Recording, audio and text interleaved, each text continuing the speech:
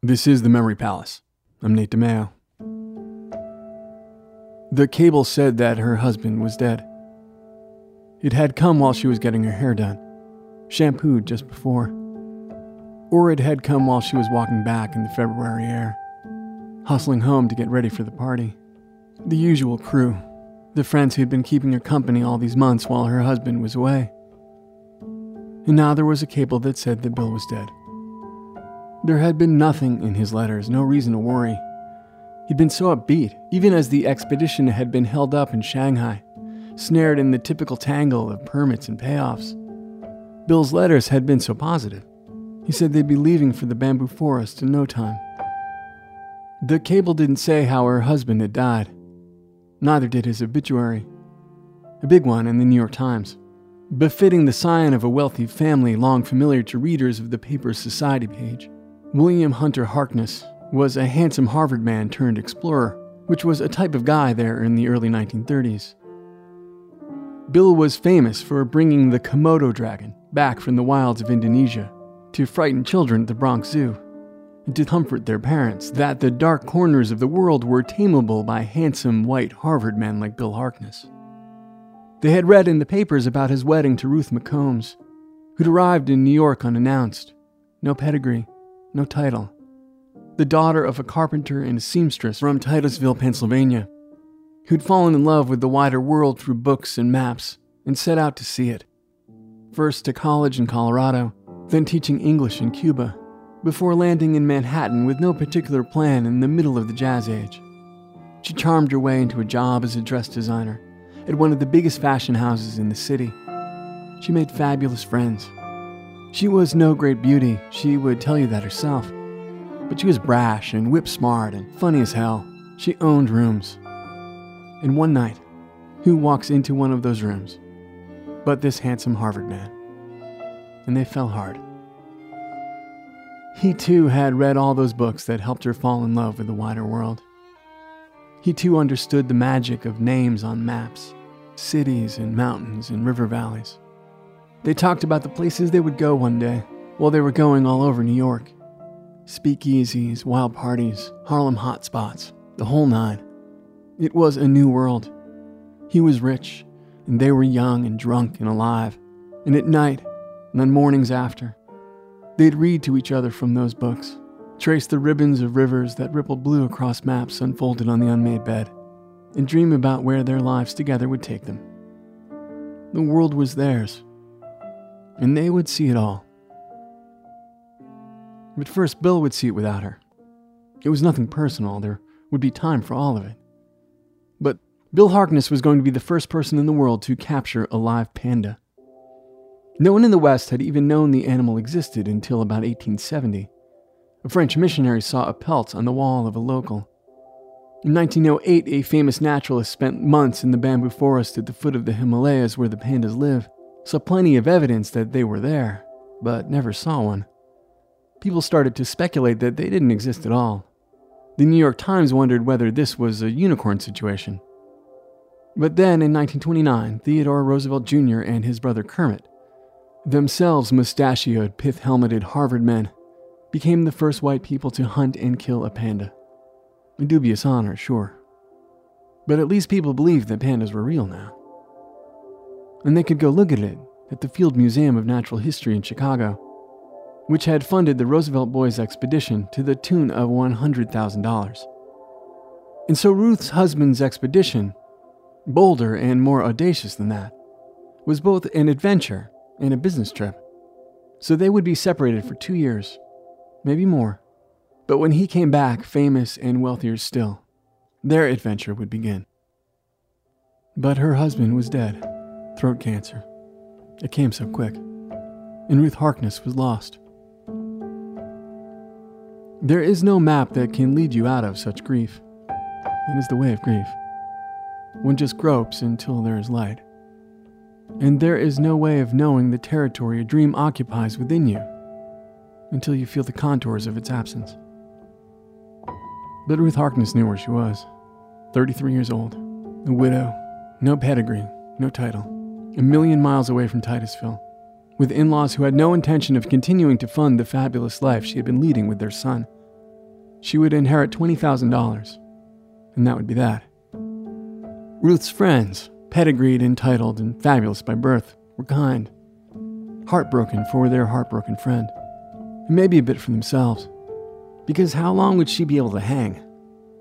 $20,000 wouldn't keep her in her apartment, or anywhere near the life they all enjoyed together. They knew they were going to lose their friend one day. They just couldn't imagine it would be so soon. On April 16th, 1936, those friends waved from the docks as an ocean liner carried the widow Harkness away from New York.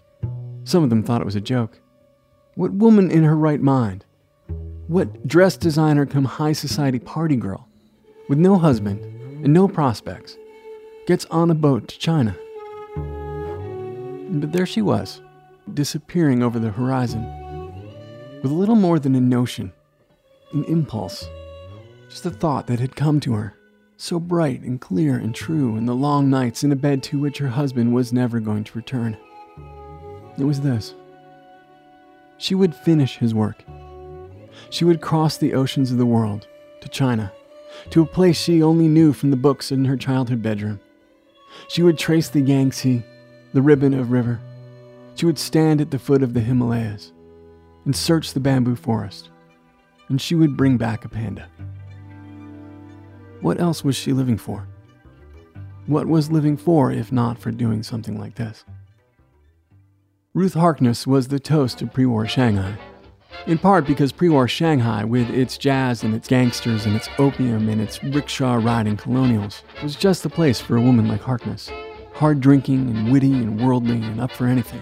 She had party invitations and dinner companions and guides, would-be suitors, who were happy to help her. They liked her. And in a city internationally famous for its permissiveness, where anything could be bought for the right price, why, there were worse vices than indulging in romantic fantasy. She was introduced to Jack Young. He was Chinese, and his wife, Su Lin, she was Chinese-American. They were both adventurers. Jack had tracked the panda that the Roosevelt boys had shot, but they were unavailable, booked to lead some Harvard men in a climb up some Himalayan peak.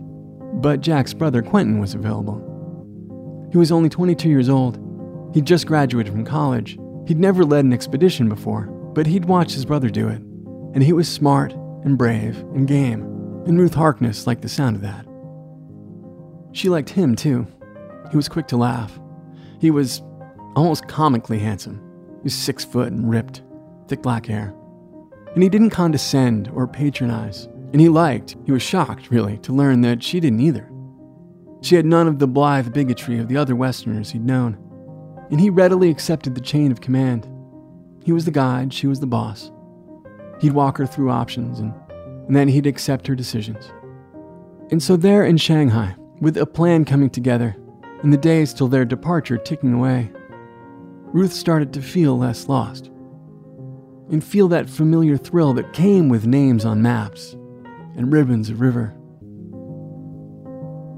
Her husband was everywhere, in his papers, in notes on maps, in the shoes she had made for herself from an old pair of his boots, and in a cardboard box. She was unsure of what to do with his ashes. But she was more sure, a bit every day, of what it was she was doing, at least right now, that she was heading into the unknown, but that she was heading toward light. From Shanghai by plane, rolling hills and rice paddies, the earth from above for the first time in her life, and up the Yangtze, the blue ribbon from maps, tea-colored there in real life, rolling on for days on end, past port towns and countryside, towering gorges draped with waterfalls, to Chengdu, the walled city, and on to the foothills of the Himalayas.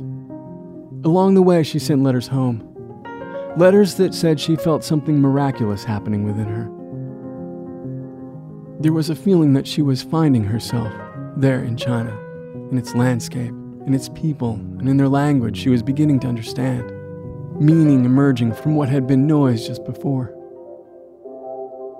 Quentin Young taught her Mandarin, words and phrases here and there. There was something there between the two of them, despite the dozen-year difference in their ages, despite a fiancé he had back home, and despite her grief. They fell into each other's arms one night. They'd been hiking 20 and 30 miles a day, through swaying forests so thick there was perpetual twilight, drinking from streams fed by snowflakes that fell at the top of the world. Her body was new, strong like she'd never imagined. And when they came upon the ruins of an ancient monastery, a lamasery for Buddhist monks, a crumbling castle on a hill, fit for a woman on a quest for a unicorn, and they walked its echoing halls, watched white snow alight on green bamboo from its balconies. What else could they do but fall into each other's arms? They made camp there at the castle. Each day the party would fan out and slip off into the bamboo forest looking for pandas. Each night they'd return, drink corn wine, smoke cigarettes. Ruth would tap away at her typewriter, bundled in clothes of yak wool and fox fur. She'd write letters home that spoke of joy. And one morning, fanned out in the forest, one of her party heard a cry, almost human, and followed it through the fog. There was a baby panda in the crook of a hollow tree. No one knew what to do. No one had found a baby panda in the crook of a hollow tree before. They didn't know how much it slept, didn't know if they should keep it warm or cold, didn't really know what sex it was. They guessed it was a girl. Ruth, ecstatic, overwhelmed, held it close, called for powdered milk and a baby bottle she had thought to pack back in Shanghai, just in case. And that night, Ruth and Quentin and a baby panda slept in a tangle of bodies and blankets and furs on the floor of a 1,000-year-old monastery. And the next morning, Ruth spread her husband's ashes in the twisted roots of a flowering tree. And Ruth and Quentin and her expedition, and a panda cub they called Sulin, headed east, moving quickly, buoyed by the success and the thrill of this creature who was always in Ruth's arms. She didn't have a child. She didn't want one. Didn't really know what to do with one. But the principles seemed to be the same. She kept it warm and fed it milk. She wore a fur coat. The panda's real mother had one after all. And when they were back in a boat in the Yangtze, going with the current this time, she kept the windows open and kept it cold and Tibet-like in there. She kept them open in her hotel room too back in Shanghai, when it seemed like every reporter in the Pacific Rim came to snap pictures of Ruth and Sulin. They loved the whole story. And they loved Sulin. None of them had ever seen a baby panda. And have you seen a baby panda? They're so cute. It's ridiculous. Of course they loved her. And they loved Ruth too. Brave and witty Ruth, who had slipped so easily now back into her urbane self in her old life. When she said goodbye to Quentin and paid him out and sent him back to his fiancée, she gave him Bill's wedding ring. It was the only thing she could think to do to symbolize what they'd shared and the life that they had briefly lived together. That was December 1936. By April the next year, Ruth and Sulin were on a boat bound for San Francisco. And let me take a moment here while they crossed the Pacific, snuggling in a stateroom on an ocean liner, bobbing in the waves in some cloudless night. It's just a moment. We have time. That panda shouldn't be on that boat. I know that. She should be with her mother until she's weaned, and longer until her mother gets pregnant again, usually, when Sulin would be about 2. She shouldn't be put on display. She shouldn't be taken care of by a chain-smoking lady stumbling her way through exotic animal husbandry. I know that. My 21st century brain gets caught a bit on the whole thing, that a white Western woman would spend an ungodly sum to command dozens of poorly compensated non-white laborers to risk life and limb for her dream. Makes me a little queasy. But I'll say this. Her memoir and her letters home reveal someone ahead of her time, without the casual racism of her day, or that thing where she's projecting virtue in this kind of angelic simplicity, this righteous, enviable primitivism onto the people she meets. The kind of stuff that makes you have to squint and block out so you can see the person you want to see. And that's not Ruth Harkness. So just see her there in the bed with this panda, fumbling to find herself and to keep this creature alive. And back to the boat, as it pulls up to a pier in San Francisco on a morning in April. Strangers line the docks, thrilled to see the famous pair, this impossibly adorable creature, and the plucky gal who risked it all to bring it back to America, and then back to New York, in a suite at the Biltmore. More reporters and photographers and visitations from old friends and meetings with zoos. There was no way that Ruth could keep Sulin. She knew that. She had no idea how to care for an adolescent panda, and she was already scratched up by this fuzzy little thing. And what would happen when Sulin was 100 pounds or 250? There's no way. And so she sold Sulin to the Brookfield Zoo in Chicago. Chicago fell in love with the panda. 325,000 people came to see her in the first few months on display. She had 24-hour care in a cage set up like a human nursery, with a playpen and a cradle and a football to play with. And Ruth went back to New York knowing at least that the panda was in the best hands available. But back home, back in the old apartment, in this new version of her old life, without Bill, without Sulin, with memories of China, and of who she was in China, of what she felt like life could be in China. She needed to get back there. The zoo in Chicago gave her some money for a second expedition. It wasn't a lot, but there was enough money to get her back to Shanghai, and enough to pull together a crew. She wouldn't need all the luxuries this time, wouldn't need first-class passage. She could rough it. She had been a person who could rough it not long ago. So she would go, and she would find Quentin, and they would head west together and do it again. She wanted her body back. This one had grown soft and slow, with too much drink and too much sorrow. They would find a male panda, a breeding partner for Sulin, so things didn't have to end. She didn't find Quentin in Shanghai, just word that he was married now and working a desk job in Hong Kong. She pressed on, got the band back together as best as she could, and headed out for the bamboo forest. But it was slow going, and the snow was piled high by the time they arrived at the old temple. And she was sick with the flu she couldn't shake. So she would stay back while the party fanned out in the morning.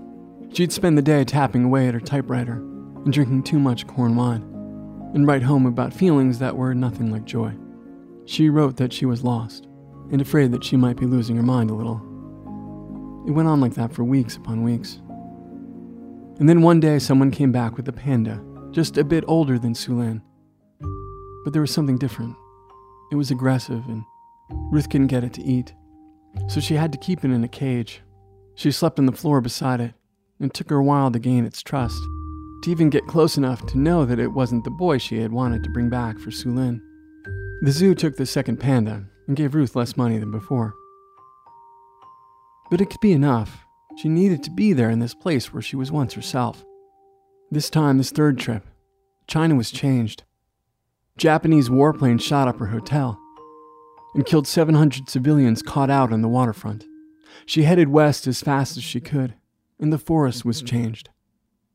Everywhere she stopped, at every one of her old haunts, she heard about teams of trappers and hunters, about pandas swept up by the score, heard about valleys where pandas had roamed for hundreds of years, where they didn't anymore. Ruth did find one, and brought it back as far as Chengdu, where she heard that the government was cracking down. There were too many pandas being killed and exported. She could have worked the system. She could have found a way to bring it back to the States. But instead she turned around, hiked through the summer heat, and felt nothing but relief as she set the panda down. And it ran off and disappeared into the trees. Ruth Harkness would spend the rest of her life lost and groping. She tried India for a while. She followed a rumor of a South American panda deep into the jungles of Peru, where there was no panda and no light. She died at 47 years old of alcohol-related gastroenteritis. She was found in the bathtub of a Pittsburgh hotel.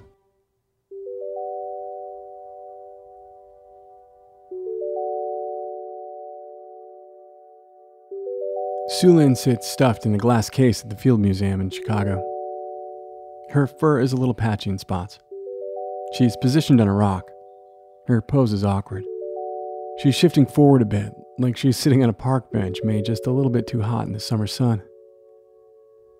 She's been on that rock for 80 years, since just after her death, which was only a year or two after Ruth brought her back to America.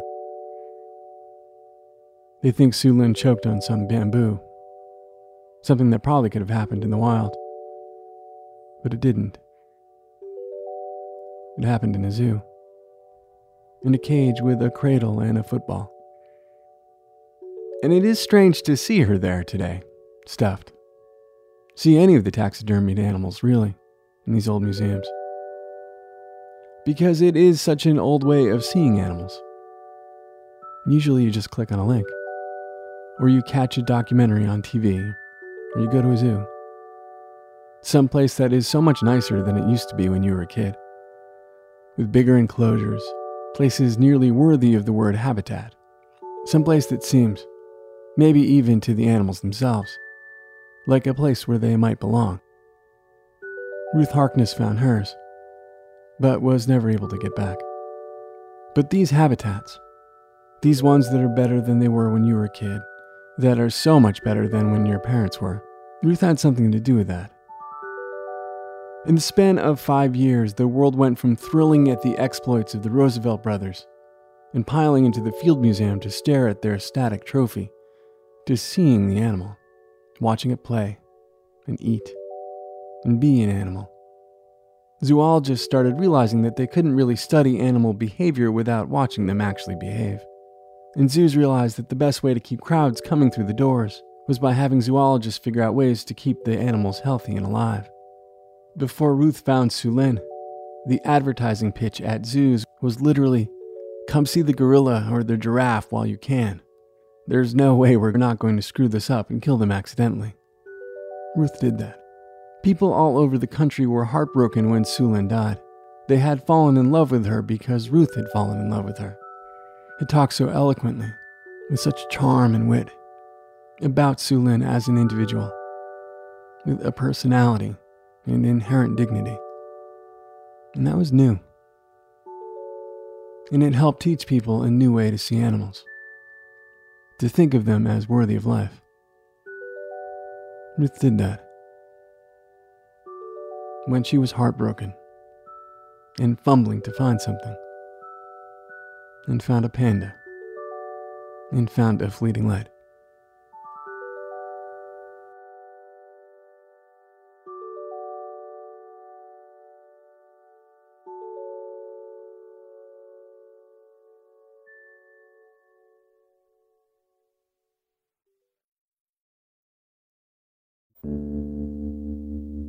The Memory Palace is produced by me, with engineering assistance from Kathy Tu and research assistance from Andrea Milne.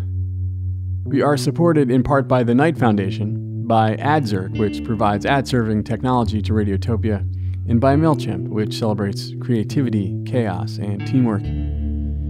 The Memory Palace is a proud member of Radiotopia from PRX, a curated network of extraordinary, story-driven shows. Learn more at radiotopia.fm. And while you're there, I want to make a special recommendation that you check out The Illusionist, which is a wonderful show of stories and conversations about language from my IRL friend Helen Zaltzman, who is soon to be your radio friend. The show is funny and insightful about how the way we talk and write and use language to think makes us human. She did a show about the use of the word pride as a political statement that made me teary.